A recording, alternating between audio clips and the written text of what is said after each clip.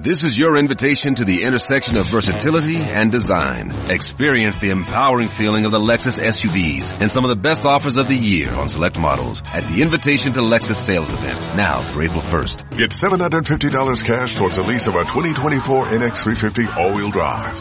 Experience amazing at your Lexus dealer. Call 1-800-USA-LEXUS for important lease cash offer and pricing details. Restrictions apply. Not all customers will qualify. Offer available in the Lexus Eastern area and it's April 1st, 2024. Spark innovation across your federal agency with IT hardware, software, and services from Connection Public Sector Solutions. Your technology procurement challenges will meet their match as Connection's dedicated account managers offer exceptional customer service, and our extensive list of supported federal contracts means you'll always get a price that works for your budget. Learn more about innovation for your agency with Connection Public Sector Solutions at connection.com/fedcontracts.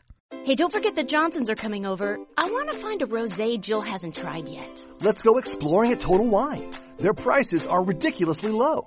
Wondrous selection, helpful guides, always low prices. Total Wine and more.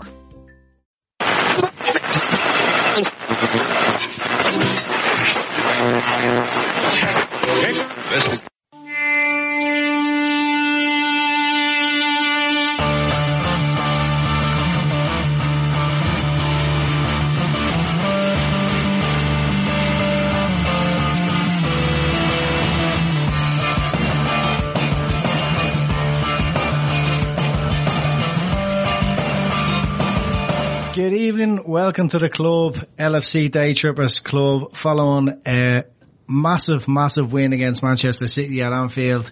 Just three of us in the bunker tonight. We're going to have an intimate chat between us. Light a candle there, Andy. A little bit, yeah. A little bit less structured than normal because we always have a very structured podcast anyway with agendas and all that. With a few cry-offs today. And a couple of legitimate excuses as well. Ray Dicko Dickinson was so excited he shook his missus and a baby fell out. So.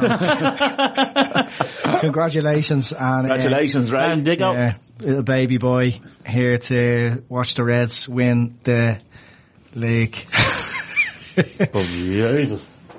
I think we're going to get stuck into the incident. The handball incident, just to get it out of the way, because I don't want to dwell on it too much. There's been far too much talk about it, in my opinion. No matter what, there was never going to be a penalty awarded. So I don't know why there's so much talk about a penalty, and should it have been a penalty, because there is no possible reason it could have been a penalty, because it comes off Bernardo's hand, and a handball cannot lead to a goal scoring opportunity. So, Davo, what do you think? Like what you said there, I think the fact that the rule change is a bit different, isn't it, from an attacking handball to a defending handball. You can't gain any advantage being an attacker from handball. So, and then I read today, obviously, that referee that's gone now, Bobby Madley, was tweeting last night, and there was an article from Mark Clattenburg today, both saying the same thing, that Bernardo's handball led to an advantage. So the penalty wouldn't have been given, or wouldn't have stood, being brought back and a free out.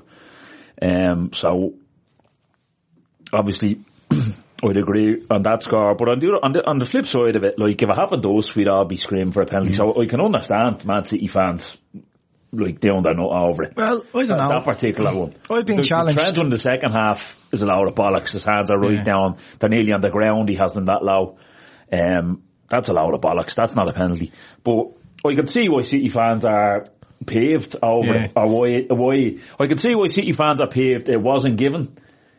If it then got brought back by VAR, like the other two ex-referees are alluding to, then maybe they could say, all right, well, fair enough that he gave it for that. But I can probably see why they're a little bit pissed off. Well, I can't personally. I've been interrogated to come up with some sort of admission that it was a handball, because, you know, the red tinted glasses and all that. I'm not accepting it. If that happened to Liverpool, I could not be claiming for a penalty there. And I'd have to just accept that a penalty could not possibly be given. A handball off a handball can result in a penalty, and if anything, I'd be appealing for the decision to go back to a free kick, or maybe it's an unchallenged hot ball nowadays, isn't it? Yeah. With something like that. So you could have went back to the box, and there could have been an uncontested hot ball for Liverpool. That would be the best outcome for Man City in that situation, and we wouldn't be talking about that decision. Only we went up and scored straight away, and Man City had time to defend, and they didn't do the right thing, so they're too busy appealing. And it's tough shit. It's 1-0 to Liverpool, and what happened took away from the goal. Have you anything to say on the handball incident, Paddy? Well, I didn't celebrate straight away, but I did try and jump around on the one foot that I had in the middle of a pub. But for me, it cancelled each other out. Now, it being in the pub and watching the match, you don't really see Bernardo's handball. You just see Trent's, and then Sky keeps concentrating on Trent's hand instead of the first incident. But I think what Dara was saying there, that Man City are more aggrieved, that City stopped. Yeah. And we just counter-attack, went up the other end and scored. And that I think that the goal put City off, but I think the incident itself pissed a lot of City players off. Like Aguero was still giving out about it 5 minutes after we scored. He was still giving out and you are like, it was like that City needed that penalty to score. That's what they needed. Like, it was like, I know it was really, really early in the game, but it kind of took the wind out of ourselves that they didn't get the goal, or they didn't get the penalty, but then we went and scored. It was like a double hit. Well, we didn't get a penalty, but then they go up and score. So I think it's even more demoralising to them to see that, hang on, we're being hard done by here, and then they go and score, and you're not even checking it. There's anything going back. But I think the referee, I'd seen videos this morning on Sky, like, the ref is in a perfect position to see it, and he waves it off straight away. There's no hesitation. He makes the decision straight away, and the game goes on. He waves it off, players are running towards him, and he just takes off and follows the game. Yeah, I think in that situation, just remove the Bernardo handball for a second. The ball hits Trent. I don't think anybody is in a better position to judge that than a referee 5 yards away, standing face on, because he gets to see that real time, and he gets to see Trent's natural movement. Trent is going to try and make his body a bit bigger, but I don't think he purposely moves his arms out. I think it's a natural reaction. So he hits his hip first and then hits his arm. Exactly. Which is, well, what can you do? I know it sounds stupid, but he's trying to make his body bigger by spreading himself. He thinks he's Aguero beside him, and Trent is kind of trying to go onto the half turn in case Aguero gets the ball and opens out as well, trying to be ready. So he's just kind of turning his body, or about to turn his body when it hits off him. But like the Villa game a couple of weeks ago, Liverpool, there was a Stonewall handball in the Villa game. I think it was Mane that hit a shot, and the defender turns, his arms up, and he puts his hand out to the side and saves it with his hand. His hand's actually high. He's kind of jumping and he turns and has his hand out. That wasn't even a fucking VAR review. No. Yeah. Or if it was, he just got it in the got the word in the air. No, nothing to say there. Keep going. Yeah. Like that. It's like I don't think they're taking like you mentioned there. Michael Oliver seen it, and like what was said an awful lot after the Firmino armpit offside thing by a lot. The linesman flagged it, so he made the decision. So clear and obvious error. So it wouldn't have been brought back because the linesman had given it. But Michael Oliver seen that. So in his head, he's, like you said, perfect position, 2 yards away. A second later, like Paddy said, no penalty, keep going. Yeah. So there didn't need to be. He'd seen everything he needed to see in real time. Yeah. We might have another little VAR whinge. I think should be a regular feature at the moment. Everybody else seems to be doing it. But we'll talk about the goal. It goes in. It's an absolute wonder strike, and Gary Neville and Martin Tyler are absolutely raging. Sick. They are seething. They are fuming. Fucking snapping. And Tyler even says, as Carragher says, what are they going to do? And he goes, give the penalty. That's the first. He is dying for that to be overturned and a penalty to be given to Man City. That is his dream outcome. Without even seeing the incident again, that was his dream outcome. But and it just took away from the goal. The goal needs to be appreciated. We're talking about Fabinho since the middle of last year. We all are, all fans, how quality he is in his defensive role in the midfield. Yep. How high he's pressing teams, winning the ball, how quick he is in the transition to pass the ball and put people into space. And it's just his awareness, everything. Now he's after adding a goal. His awareness adds to the game so much that he actually, when he picks the ball up, if he swings his left arm, it doesn't go anywhere near the goal, but he actually sets it for himself and smashes it. I think Gundogan tries to clear the ball, and I heard some pundit saying, if you're in midfield or defender and you're clearing the ball in your box, you try and lift it and get it out of, but he just kicked it, and Fabinho picked it up and just smashed it. The keeper was getting nowhere near it. Yeah, Gundogan's on his heels. Yeah. And he's done his best to just get the ball away. But that was part of City's mistake when they were so busy appealing for what happened at the other end. They end up sitting on their arse on their own 6-yard box and left acres of space for our midfield to run into. And Fabinho's exploited all that space. He should put the ball in front of him. Their heads, they're like, anyone that's ever played a game of football or whatever, their heads are just gone there for 30 seconds. Yeah. Do you know what I mean? They're fucking in a rage, are going, that's a penalty. They're about to, only Liverpool are attacking. They'd have been all fucking around the referee. So, but their head is absolutely gone. They're making bad decisions, and it's obviously a screamer of a strike, but I didn't necessarily agree with Neville tried to take a bit of shine off and blame the goalkeeper. I didn't think, actually they asked Mourinho about it after, and he said, nah, his keeper's not at fault there. He just goes, it's a great strike, and you can see it from behind the goal. He's got two players in his eye line, Bravo. So he sees the ball that late and it's such a good strike. He's never getting to it. I think the Ederson not being there has been a bit over-egged, a small bit. I do like Ederson, but I didn't think Bravo was at fault for that goal, and I know we'll come to the Mane goal. Yeah.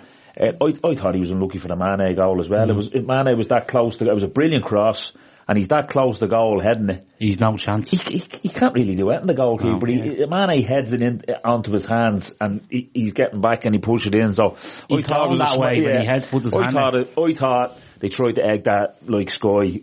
Over-egg it a bit now, the fact that Ederson was missing. Maybe in the playing out from the back, he's a level above. But, like, Bravo played for Barcelona for fucking 4 or 5 years. Won Champions Leagues. He was absolutely, he was excellent at Barcelona. Coming to England, fair enough, it hasn't worked out for him as much as he would have liked. But he was absolutely excellent at Barcelona. So, fair enough, there's a level above to go with Ederson. As regards playing out from the back and that, but I thought Sky tried to over-egg that now small bit. Yeah, I did too. It looked to me like his positioning was perfect, and from the camera behind the goal, you can see the defender is right in front of the strike, and it comes down the defender's right hand side, and what can he do? Only make an attempt to dive into the corner. He's jumping from the middle of the goal. He can't take a step right. He can't set himself. Because he's leaving at the massive left-hand side of the goal open, and if Fabinho opens his body out and rolls it and his weight is on his right after taking a step, it's in the net again, and then you're kind of going, what are you doing there? Yeah, you'd expect a right footer to ping it down the right-hand side. Exactly, anyway. and that's kind of done him as well, with it being such a good strike. Yeah, the strike was quality, Paddy. One of those where it makes that noise in the back of the net. It's like when you throw the ball and play basketball, it just swooshes through the net, you know what I mean? Yeah. I think it was the camera falling that made the noise, because they showed the ball hitting, the camera goes down and it kind of just flashes off it. But that noise is just so satisfying. You know, we're only 5 minutes into the game, 1-0 up, dream start. Do you reckon he thinks it's him when he hits it? Oh, he knows, yeah. But the other thing, one of the lads was saying in the WhatsApp group, the Liverpool players don't run over to him and celebrate.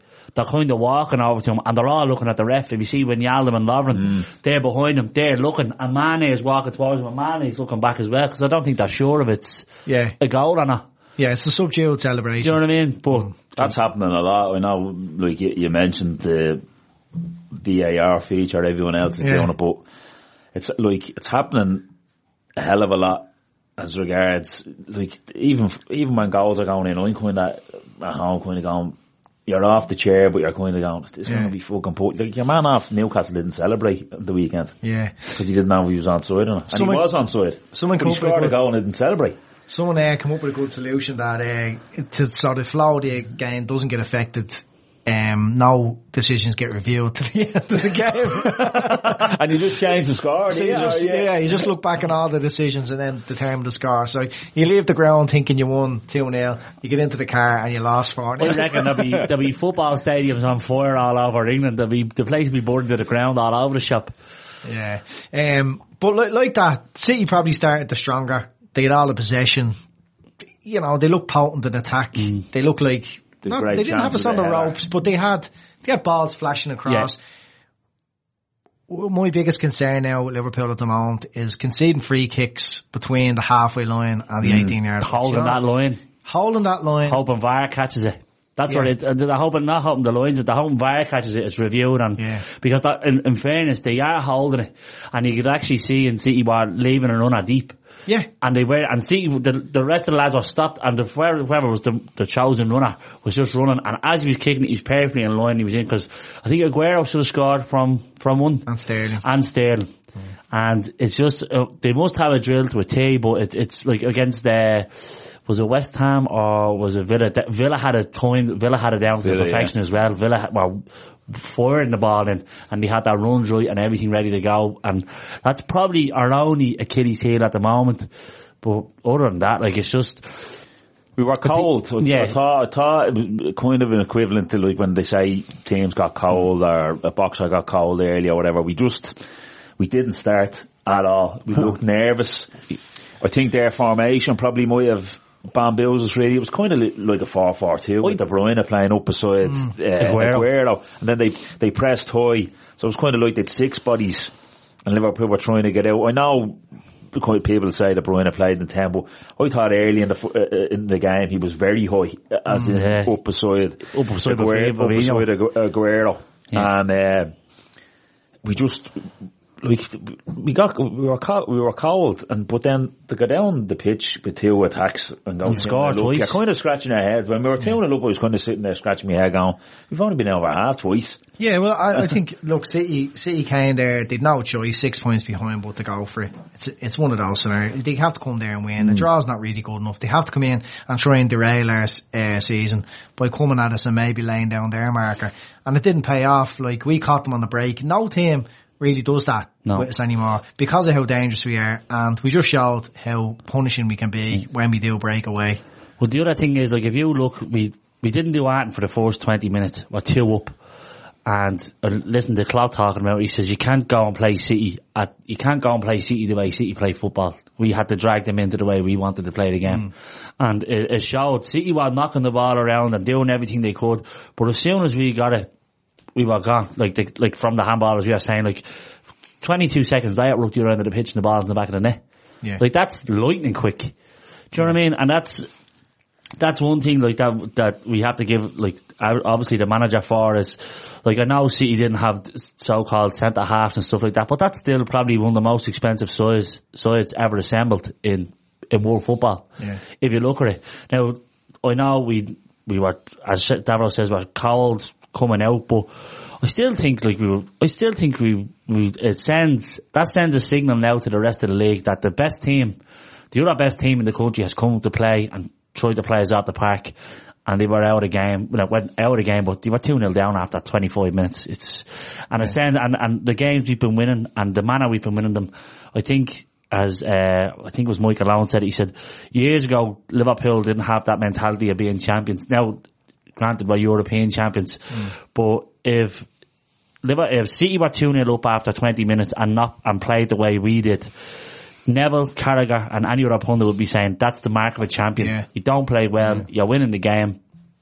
That's exactly what they'd be saying. I think that's the mentality that has turned in the club. And actually listened to an interview with Jordan Henderson, and he said, talking about the manager coming in, and he said, I'm on board with what the manager says. He says, because the manager is trying to turn every older fan that is nervous about how we play and what we do into believing that what we can achieve. Yeah. And everybody's buying into it now. Like, the squad is the squad's not massive, But the lads that come in do a job. Look at Origi, Chamberlain, even Lallana, even get on to Lovren. I thought Lovren was my man of the match last night. I thought Lovren was brilliant. Now, few shaky at the start, but it was quality for me, I have to say. Really. I was very impressed with him as well, and it can only be a positive thing that guys coming in beside Van Dijk, whether it's Gomez, Matip or Lovren, are turning in these performances. Yeah. We know that the next mistake is probably only around the corner for Lovren. But we just got to hope that it doesn't cost us. We've been conceding goals in every game nearly, and we've recovered. So look, as long as Lovren stays in there, am I winning? Yeah. Well, okay. Like I said it before in the pod, like Lovren plays well in the big games, and he does. Yeah. He turns up when it matters, and I know he might play the likes of Aston Villa and he has a brain fart, but he's like, I think yesterday showed what he can do. And another thing I wanted to say, Robbie says, is with Henderson. Anyone who gives out about Henderson after last night is like, I don't think you understand the role that the chap is being asked to play, because when he came off the pitch, there was nothing left in the tank. Absolutely nothing. I've listened to loads of podcasts, loads of interviews, and every single person said he literally covered every blade of grass in the pitch last night. He was everywhere. Yeah, he had to be replaced by two right, we end up in a situation where we two right backs. Yeah, like every time the job that he was doing. Every time Sterling got the ball, Henderson was bearing down on him. If Sterling was 1-on-1 with Trent, Henderson was no more than fucking 5 yards getting in behind him. And there was Henderson sacrificed his game, but like we seen towards the end, the cross he puts in. Now, people might say it's lucky, people might say, he just got space and he whipped it in. But that's a quality ball. Like if it's a foot lower or if it's a foot to the left, no one's getting near it. Because Walker actually thinks it's going wide. Walker thinks it's, if you watch the game back, watch when Mane, the view behind the goal, Walker actually looks at the ball and then looks as if to say the ball's going past him. And then when he sees Mane, you see his face drop. He's like, he wasn't expecting him to be there. Yeah. Look, I can't tolerate the Henderson haters. They're my new FSG outists. Oh, right. They're still in existence. Yeah. And they're waiting for any chance to criticise Henderson. Yeah. They'll never, ever, ever be happy and just accept that they were completely wrong. Just, like, say what you see fucking when you're watching the game. You know what I mean? I'm not a fan of Lovren whatsoever. Yeah. He was excellent yesterday. With Van Dijk, absolutely excellent. I appreciate what you say. It probably is around the corner, the next Rick, but hopefully we get away with it. Hopefully it doesn't happen. It may not happen. Henderson, if I think he played poorly, I'll say he played poorly. When I think he plays well, I'd say he plays well. I thought he was excellent. Yeah. And it just showed, I think, one of the things that hasn't really been highlighted, I don't think, is how well, between the two of them, they defended Sterling for the 60 minutes that Henderson was on. I thought Sterling was brilliant. Without getting a goal, I thought he was brilliant. He's a top player. Yeah. People have been talking about Sterling's performance, from the City side, saying he was excellent, he was our best player. A lot of Liverpool fans have said that he was excellent for them, and then people have been producing these stats like that. He'd zero chances on goal, he'd zero this, he'd zero that. Watch the game with your fucking eyes, like. Yeah, if you watch that game with your eyes, you can see that Sterling caused Liverpool problems. Hassle. And Liverpool had to double up with them. And it was in particular when Henderson went off after that. Trent started treading water a bit. He tried to get Ox on. They had to get Gomez on.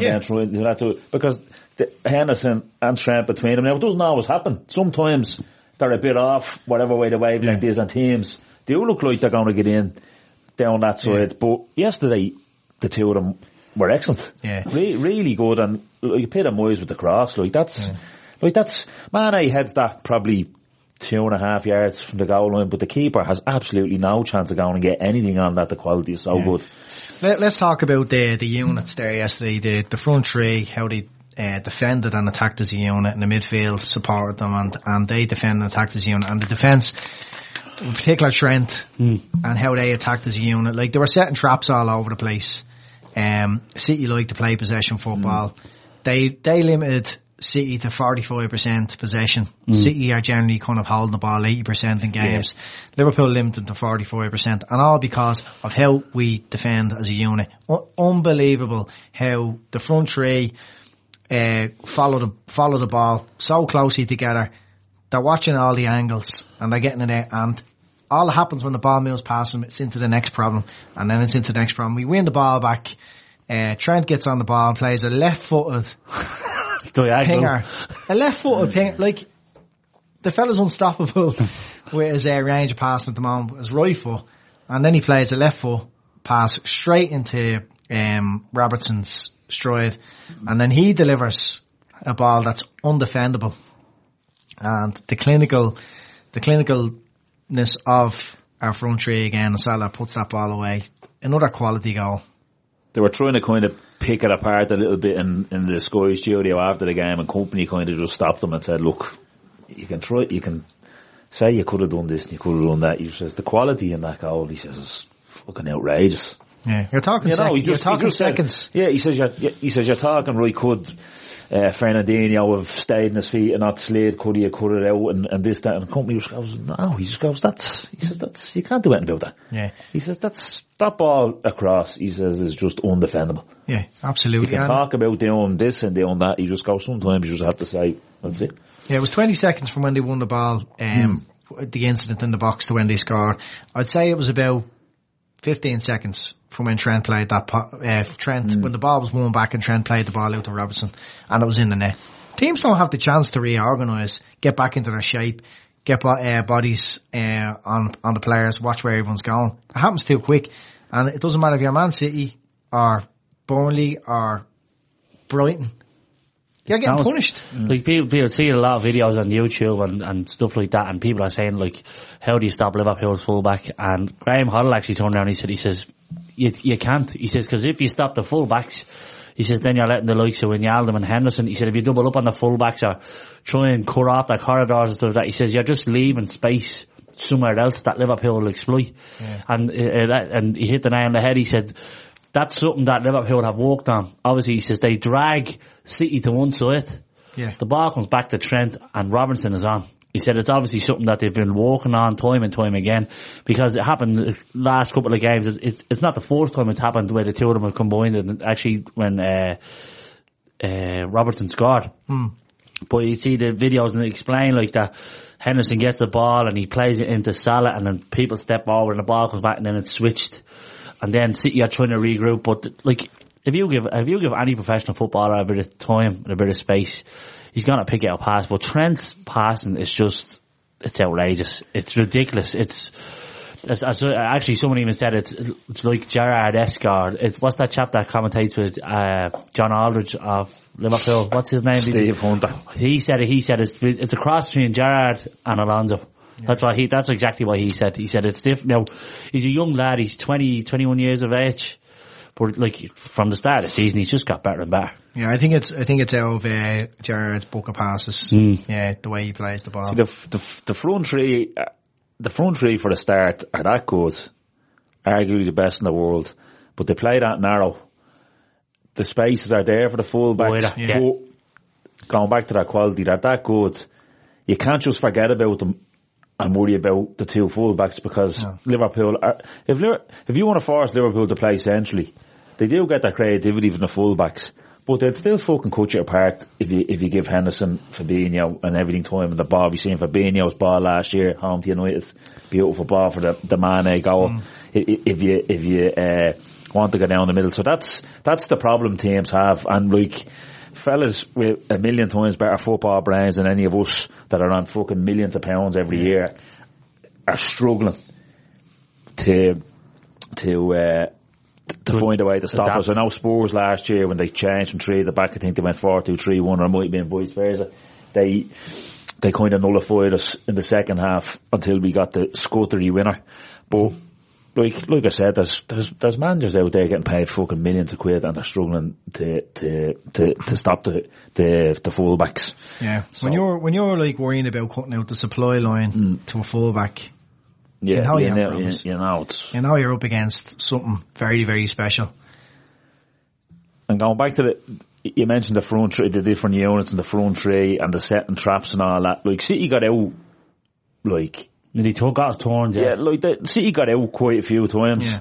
But you can only imagine that, like, they play lesser teams and they're playing out and they know a stray pass here or there, they'll be alright. Yeah. But I think the concentration levels that was required from them playing out yesterday, like, does take its toll. They like, one pass there, like... And Liverpool, like some teams when, if a team are getting out, because like City did get out a few times, will kind of drop off and say, right, look, they're playing. Liverpool never did. They stayed pressed up, they stayed setting the traps.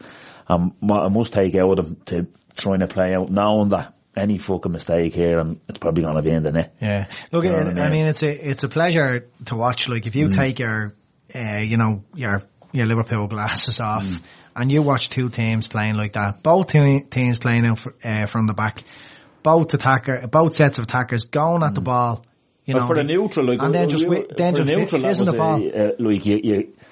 You couldn't miss that game. I said, like, I was sitting there, pots gone, fucking climbing behind the couch stuff, because you're in the height of it. But if you know allegiance to either team there, you're getting the popcorn out and putting your feet up, because you know it's absolutely going to be fucking just top draw. The ball's fullbacks fizzing the ball back to their goalkeeper, the trust they have in their goalkeeper. The goalkeeper either going along and pinging the ball onto someone's chest in the middle of the park, or else just playing the ball into the middle where the six players are out to the fullbacks again, and it's just the ball moving around. The next thing you know, they're away. It's an absolute pleasure. Like, you know, we're not looking at two really, really high quality teams. We're looking at two teams who are playing football with the best intentions possible for the sport. It's great for the sport. I think they're the two best teams in Europe at the moment. Definitely, We watched how the Real Galacticos used to play football and how enjoyable that was. And we watched the Barcelona team when, 2008, 9, 10, and we just couldn't take our eyes off them. And now it's our turn. Mm-hmm. You know what I mean? Now it's our turn to enjoy this sort of football. Like, the focus, the eyes of the world football is on Liverpool at the moment. And that game yesterday. Like, from 1 to 11, like, Alisson Becker and goal, right back four, top class. Like, Van Dijk has a pair of Heelys on the pitch floating around. That's what it's like. That's how good he made it. That's how good he can slow the game down. Yeah. He was unbelievable. I think I seen him sprint once when it was with Jesus into the corner. He absolutely bounced on him. He absolutely hopped on him, stopped the ball, played it. I think Sterling had a bit of a kick at him towards the end. Hopefully he's not injured, like, he's got away international. A free kick there. But it's like, to see what's going on with the team now, and like, especially the first 11, it's actually a well-oiled machine. And I actually listened to an interview with Chamberlain, and he was saying that at the level that Chamberlain is at, he still can't get into this team. Yeah. And he's performing, like, he said he's not up to scratch, like, 100% yet. But, like, the work that Wijnaldum, Fabinho and Henderson do is just unreal. Like, I'd say the lads, like, they must obviously have their stats and see what they're at, and they must be looking at Henderson and Wijnaldum's numbers going, holy mother of God, I have to keep up with this. Because, like, Wijnaldum on the ball yesterday, if he holds onto the ball, he just moves it and relieves pressure. Yeah. He doesn't take it into bad, like, he doesn't get himself caught in bad situations. There's always a pass on. If he's facing his back to goal, he puts his foot and plays it back. But if not, like, you seen it yesterday, like, I think there was a little bit of skit, like, taking off fellas, beating 1 or 2. He's on the far side of him, and then he's playing forward. And then we're on the counter then.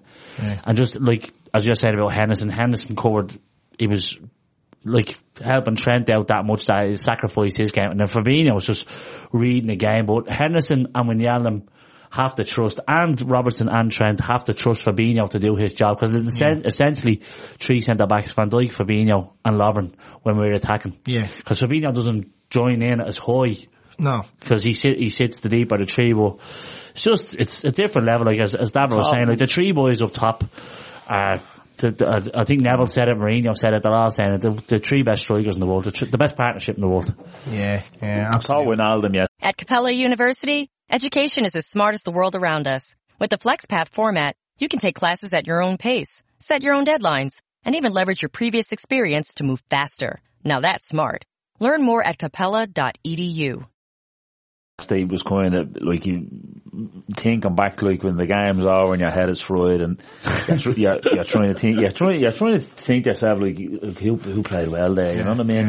You're thinking back and just thinking about, like, I thought the two centre backs were very good, Fabinho, Firmino as well, but Gini was probably slightly the standout. A mate of mine was over at the game, his brother, a couple of lads, and they'd watch their football and stuff like that, and was talking to them, and they said it was more a game that, like, the whole team was 8 out of 10, but they said that the shape that Liverpool kept was just fucking rock solid. Yeah. Rock solid. And that's what stood out for them. The shape that they kept. Because I thought City were very good when they got into our half. They couldn't defend, but when they got into our half, I thought they were very good. I thought they were, as you'd expect, like, it's not a game where we pissed all over them, they'd no chances. No, that we defended very well at times. They missed a couple of chances, as we did, as well. Like, I'm not saying they didn't deserve it now the game. Like, we totally deserved to win. But, like, they were very good. So, we had to be on our toes. Yeah, we did. Do you know what I mean? And I think Klopp looked at the left full for City. What's his name? The Spanish lad? Angelino. Yeah. I think Klopp they tried to hone in on him that he'd be under pressure, and I think the first 20 minutes of the game he was kicking the ball out, play a few straight passes. So obviously they tried to target him and double up on him and get round him. Do you know what I mean? He very early on he looked like he was struggling. He reminded me of McGregor against Diaz in the first one. He was hands on his hips. Hands on his hip. He's breathing into his belly. He's fucked. He just can't wait.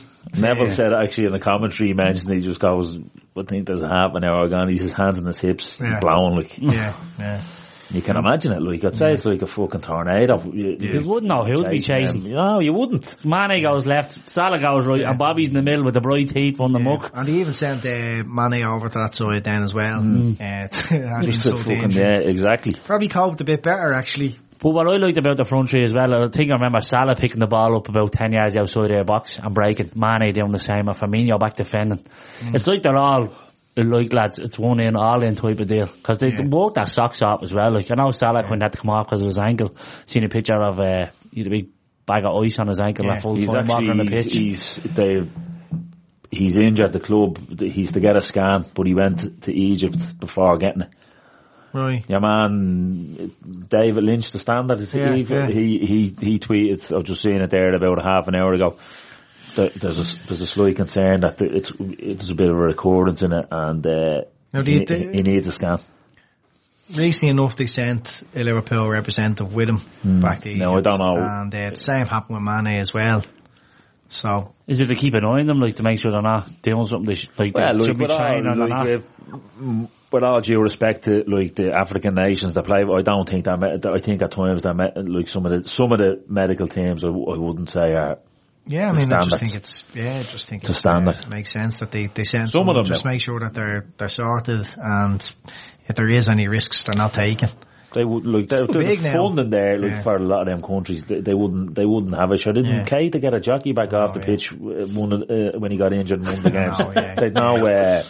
They'd no stretcher there, so he got a jockey back off. They're going back to a culture where there's massive political pressure on them. Yeah, exactly. Well, I mean, look, it's mad. These international breaks used to really piss me off, but we get an extra week now to just letting the seed wait till it comes down. We look at a bit of radioactive ash when it settles down. We kick back up in 2 weeks' time. International breaks are shit, but when you beat City to go 8 points clear and 9 points clear of them, it's not a bad one. Like, yeah, look, we kind of done the game. We'll move on, right? We're in the international break now, and we get the chance to enjoy and reflect on the last group of games since the international breaks. And I remember you have these conversations like, how many points will you take? You know, we the stinker of it in a way to Villa. We knew that was going to be difficult, and we of course had the City game. But, like, 12 games played now and 2 points dropped. And I don't know how that measures up with some of our best starts in history. Like, you know, going back to the The great days. We said in here before, if you want to win the league, you want to be champions, you have to be going to win every game. It's as simple as that. If we had to try to play yesterday and try and get the draw out of the game yesterday, then we probably would have been pissed off, because if you want to win the league, you need to win all our games. You need to just go for it. What have we got to lose? Yeah. We finished second last year on 90 odd points. 97 points. Like, that wins the league. How many years in a row? Every league except for the two City. There you go. No, that's the standard now. That's what we're at. So that's this, like, I think that's the difference now between this year and last year. I know we probably had one in the Champions League last year, but I think the major focus now is on the league, and I think Sunday showed you that. I think like the way we played, the way everything geared up, the way Klopp was going on, turning into a tribe mentality. I want the bleeding hot dog man on his A game. Yeah. But it gets everybody rolling, singing off the same hymn sheet, and everyone's like lunatics then going into the ground, and it's different, because I'd never heard a roar like anything like that when the goal went in. The noise of it. Even watching it in the pub, I was like, holy jeez, the noise of that. But that's, I don't know anyone that was in the ground and what they said about the atmosphere, but it seemed like the place was on rails. It seemed like the commentators were being drowned out, and you could hear the volume from the microphones in the ground. Well, the two commentators weren't fucking talking a whole lot. They didn't really want to be, did they? They were disgraced, but there's a few times like the chants got going, and you could hear the fella in the mixing desk in the big van outside was doing his bit to make it the commentators heard. No, I know a couple of people that went to the game. The atmosphere was unbelievable, and Klopp doesn't have to call upon fans to do that, but it's an opportunity out there to talk about how important the fans, the role they play here, how important everybody is. Like, he doesn't mean the hot dog man, but he's just giving a general analogy for everybody. Yeah, you know, he doesn't want assholes on social media ruining the buzz. He doesn't want any crack with the bus coming in. Which didn't happen, Without saying it, these are the things. He just wants everything to run perfectly, because when he gets to the point on the pitch, he doesn't want any distraction. He wants everybody together, everyone working as a unit. You know, we've Jurgen Klopp managing our football team, and we're experiencing probably the greatest era in our generation anyway. You know, we all came out of the late 80s growing up, and we got the tail end of it. And we dipped our toe in a few times, like, you know, under Houllier and Rafa. But like, this is more exciting than anything. This team is a different level to anything that's came on. It's just a shame that Guardiola is at City but like, listen, he's going toe to toe now, and it's starting to pay dividends, because we can see now what the team is about, what's happening with everyone now. I think we're flying. As I think all the pundits said, we're the best team and one of the best teams in the world. Yeah, right now, I firmly believe that, and it's not even a stretch to say it. Like, you know, we're better than all the teams in Italy. Barcelona and Real are in decline. Exactly. No, in decline. Yeah. Both managers are a week from the sack. Yeah. Depending on if a result, whatever way a result goes. But yeah, it is. Yeah, it's like we're European champions. Yeah. We're going over to this fucking thing in Qatar to see can we bring home this fucking chocolate trophy, and then fucking. But I don't care. Like now, look, I prioritise the league all day. But if we win that World Cup thing, best in the world. World champions. World champions. It's like in America when they win the World Series. Yeah, the only country in the world. Yeah. Yeah. Super Bowl, they're world champions. We need to do that with the Dubs, don't we? Yeah, Dubs are world champions. World GAA champions. What's the point of being the All Ireland? Exactly. We'd beat anyone in Australia, anyone in America. World champions, up the Dubs. We are, like you're saying there about blocks of games, and I think it's probably gone under the radar a little bit, but like, we've played Spurs, City, United, Leicester, Arsenal. Yeah. And City. The whole lot. We've played them 16 points from 18. So that obviously, like, we're going into a period now, particularly December. Yeah. From now to December, where like it's fucking a shoulder to the wheel because there's games fucking all over the shop.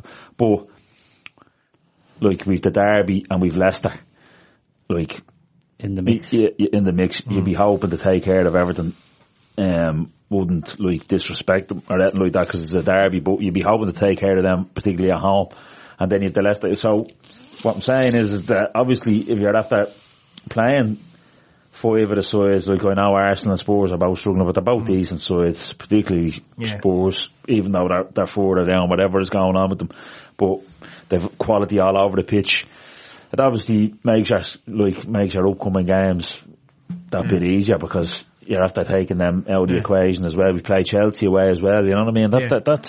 That's going to be a serious 3 points. Sheffield United, who are, they're in the top 6. Out of the top 6 teams, like the 5 in behind us, we beat them all. Yeah.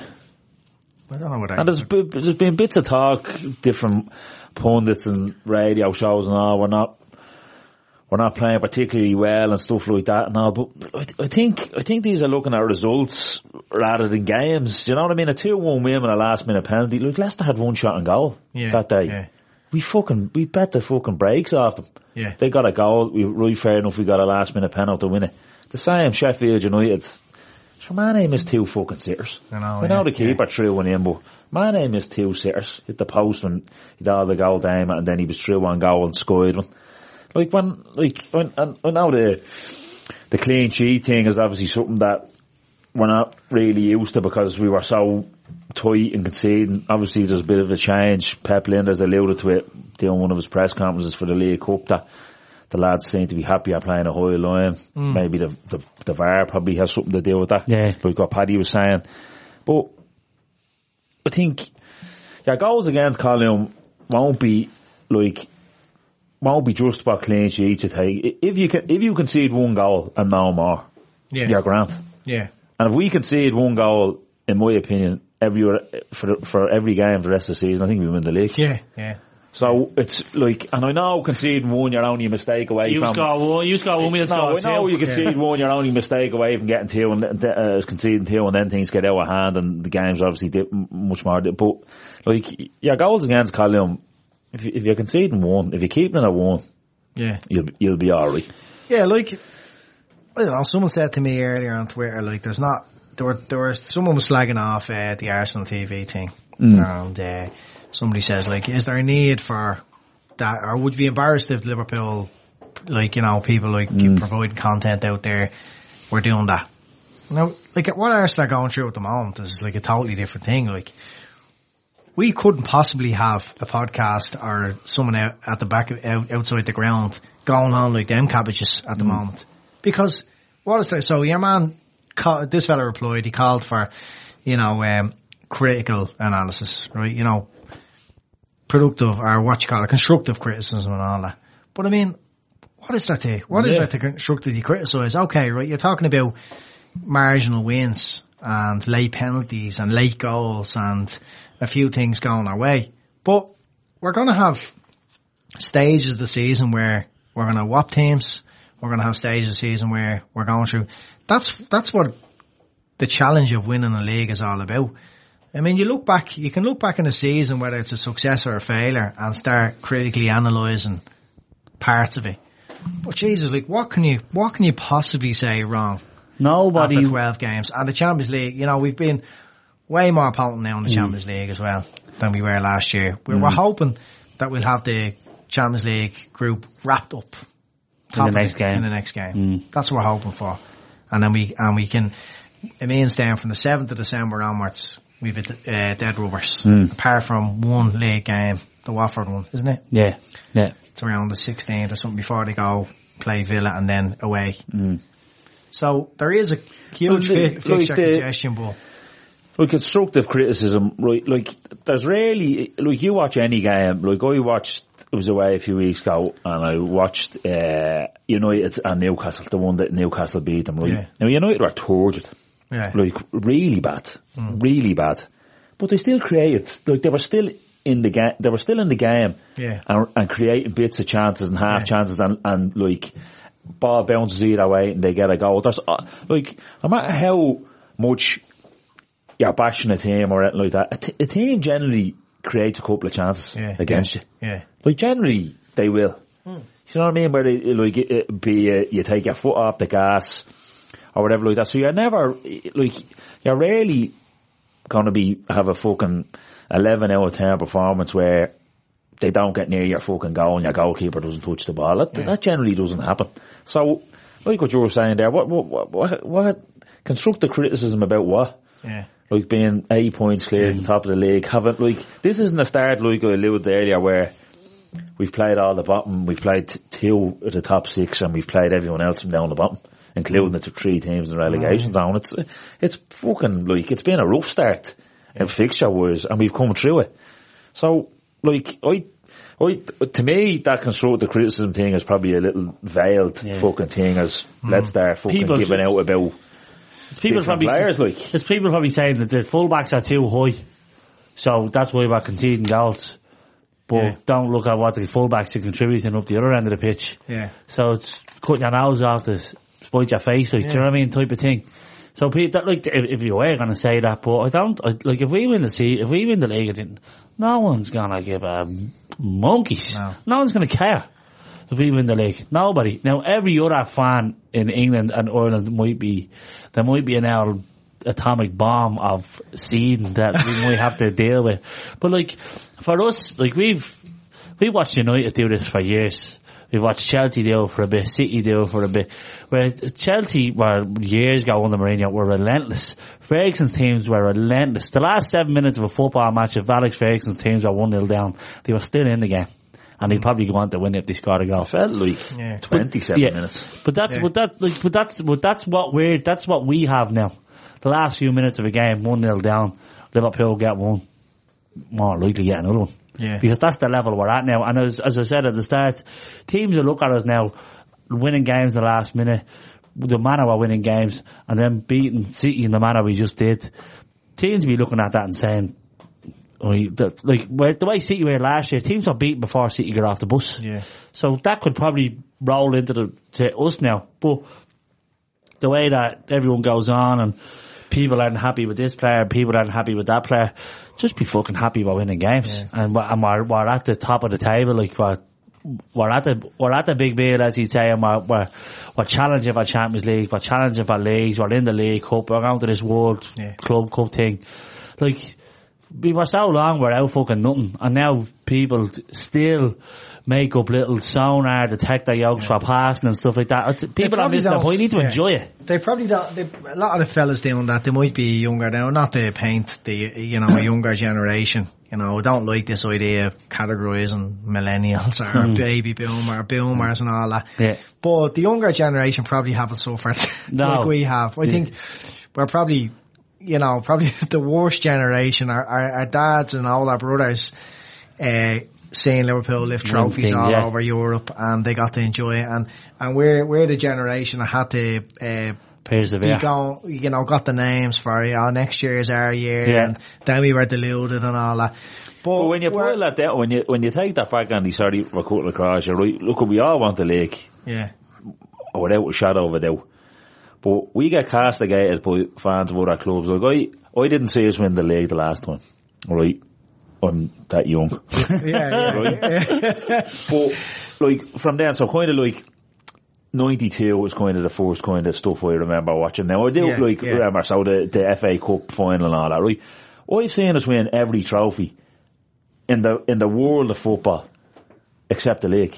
Yeah. But, like, fucking Johnny from fucking that follows West Ham is on giving Liverpool fans fucking shit, and fucking and Evertonians and this, that, like, of course we want to win the league, but fucking hell, we've seen us lifting some trophies. Yeah. Like the City fans were at it, like, we were about the decision when they're talking about, sure, the Scousers will take anything now, they haven't seen the league in 30 years. Then guys are the equivalent of somebody winning the Euro Millions. Yeah. They were nothing until the money came along. And Liverpool, we've done it in the right manner. We've done it in the right manner, and we suffered for a long time. We hit a bad dip just with the Hodgson era. The Hodgson era. But I'm going back to the Moors and, family-owned club. They didn't got the money or the vision to see what they put us on a financial footing, So we lost ground. While football was developing into such a money business thing and a business, other clubs were seeing this vision, and the London clubs, Arsenal, and Chelsea, like, you know, they were just more in touch with it. Yeah. You know, so, but we still managed to lift trophies out throughout them years. We still managed to win European Cups, UEFA Cup, FA Cups, League Cups. We still done it. But now is our time. We made up unbelievable ground in the last 8 years, 9 years under FSG's ownership. Yeah. And here we are now, like, and I don't know, I think we're coping quite well with it. Last year I didn't want to say we'd win the league, but there was a time I felt that, I never really felt we're definitely going to win the league. I wouldn't be that, you know, confident going around and be saying that, but we were in with a chance, a big chance. We're in a title race, massive chance. But this season, we are proven to be the best team in the league. But again, Andy, I know, we can't get carried away either. Like, it is only mid-November. There is a lot of games to be played. We are looking the best out of the two out of us and City. Now, don't get me wrong, City have had injuries.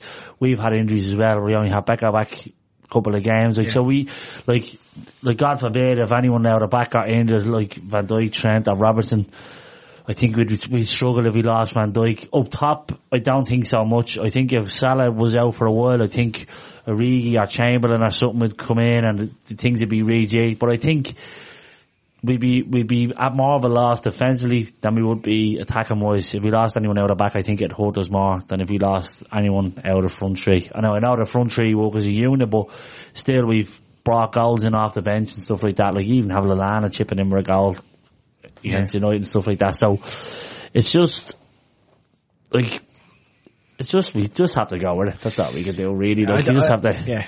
Look, I know it's what it always comes back to. We've just so many really important players now that people think if you took them out, it would have a detrimental effect on us. We lost our goalkeeper. I mean, last season I was told by other fans that without Alisson, we would have never been in the title race. I think he deserves a bit of a rocking in with the goalkeepers union and that for yesterday, but like, nothing overly spectacular, but just solid as fuck yesterday. Took crosses when he needed to come, balls going back to him, Fizz back, dealing with them, distribution top notch, couple of saves. Just, you can't do anything. I actually think he's getting more of a presence even now as his career is kind of progressing at Liverpool. Like, he's getting more of a, but didn't want to go on about that, but just thought yesterday he was really solid. We're having a chat here between us, the three of us tonight. Why not talk about Alisson if we want to talk about? I thought he was excellent without standing out with big massive saves. Just commanding his area, just the trust that he has there. There was a punch away. The ball, I can't fucking remember, but he kind of punched it with the two fists away from the goal. And it's just things like that. You're fucking, we've a goalkeeper. We've a fucking goalkeeper. And other fans that of other clubs that have been, say, happy with their goalkeeper, not necessarily like punching at the same level, might look at a game and go, he really went in there. But when we've had years of fucking Mignolet, like with the fall off of Reina, that was really dramatic. Then we went into Mignolet. Karius wasn't the answer. Like we haven't been looking at a decent goalkeeper since peak Reina years, which is it's probably talking 10 years ago. So that, like you said, to be sitting there going, fuck, like, I know the one you're talking about. Fizz comes in, Fizz that like a half cross, half shot. Like, split second, make your mind up. Do you catch it? Parry. Might get away, do you parry it? No, two fists on it. 25 yards out. How does he, I mean, that's just unbelievable instinct. He's just saying things happen a bit quicker than. And we can't say anything about the goal. It's a great finish, but it's a brilliant finish. He can't get any more in the corner if he tried. Like, Jesus. Flips the post. Yeah, like Bernardo's a fantastic player. The technique there, I love a good left foot player. The technique. You know, he opened a can of beans there. Opening doors with his left foot. He flicked them up and into a pot there and boiled them up. But I know the technique, the way he just wraps his foot around and the spin he puts on the ball to just fizz it across the ground and into the net. Well, I mean, some shots aren't stoppable. Does it take a deflection going across the box and go back towards him? Because I think Yeah, we it look solid. Like we look like we had our line ready. Yeah. I don't think if you wanted to be critical, you could say Robertson doesn't react quick enough. But he just it's a great finish. It's a very, very good finish. Yeah, Fabinho gets kind of out muscled by Kevin De Bruyne. People were Klopp was going mad for a free out. That wasn't actually VAR checked, was it? No, I'm not sure. I think it was actually. Was it? Yeah, I think it was. Yeah. But do we care? We don't care. We literally don't. Give a monkeys. Don't. But just on going back on the reluctant to say we'll win the league and stuff like that. You know from the WhatsApp, I'm fucking pessimistic. Yeah. I'm seeing us fair enough.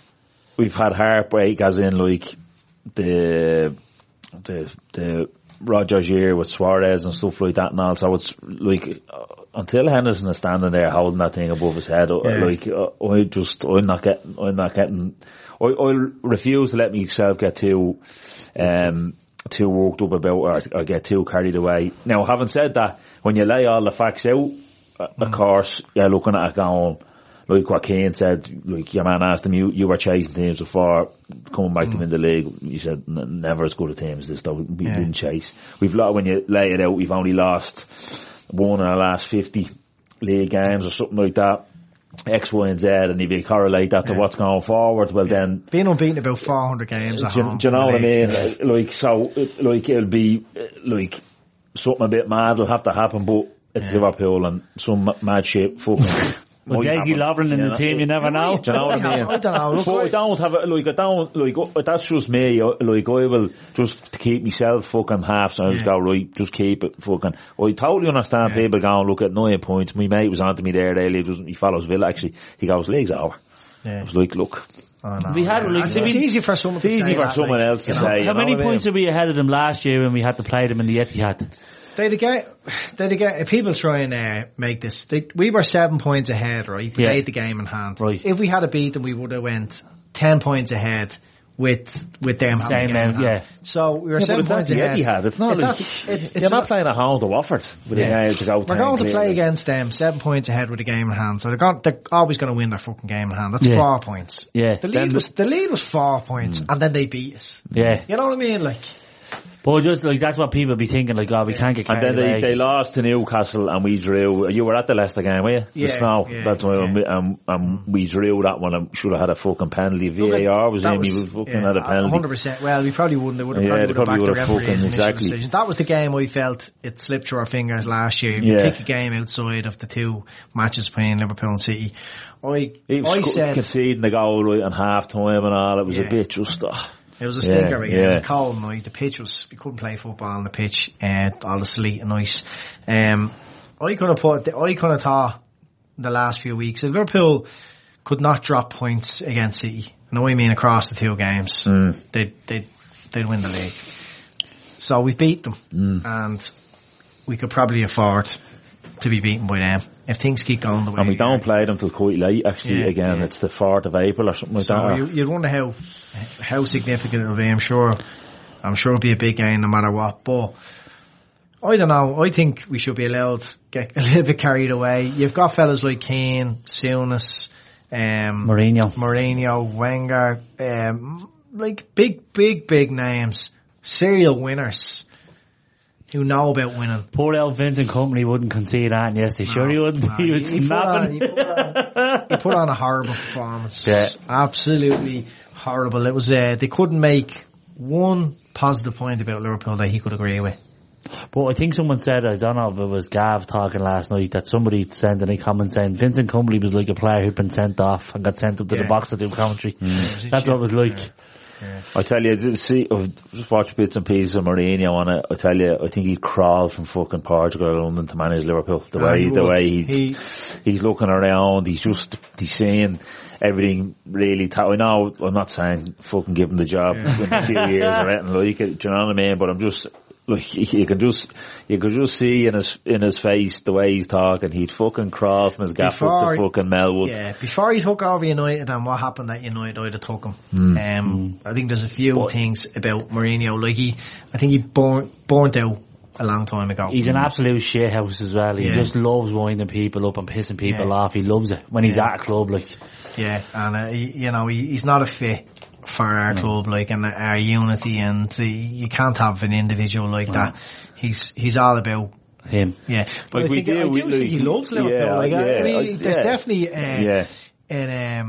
I think he definitely respects the club, the appreciation, the fans, the just the way everything is rolled. The ethos of the place. He Yeah. respects what goes on. But did you hear Wenger talking about Anfield, saying that Anfield is a fortress again and is the best team in the world, and everything it's all one big group. He said from the fans to the players to the manager. He said it's all going the same way. It's all we wouldn't look even for him.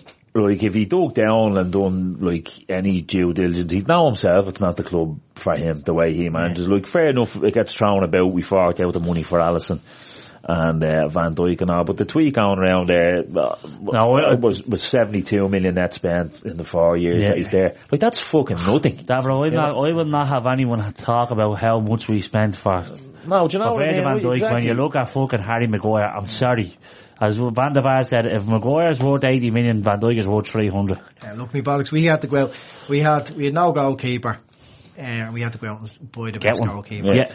That's the ambition the club has for this club. Yeah. Go out and get the best goalkeeper. I want him, I want no one. In going out and buying another Karius to develop. Exactly. He hasn't got the time to develop it. No.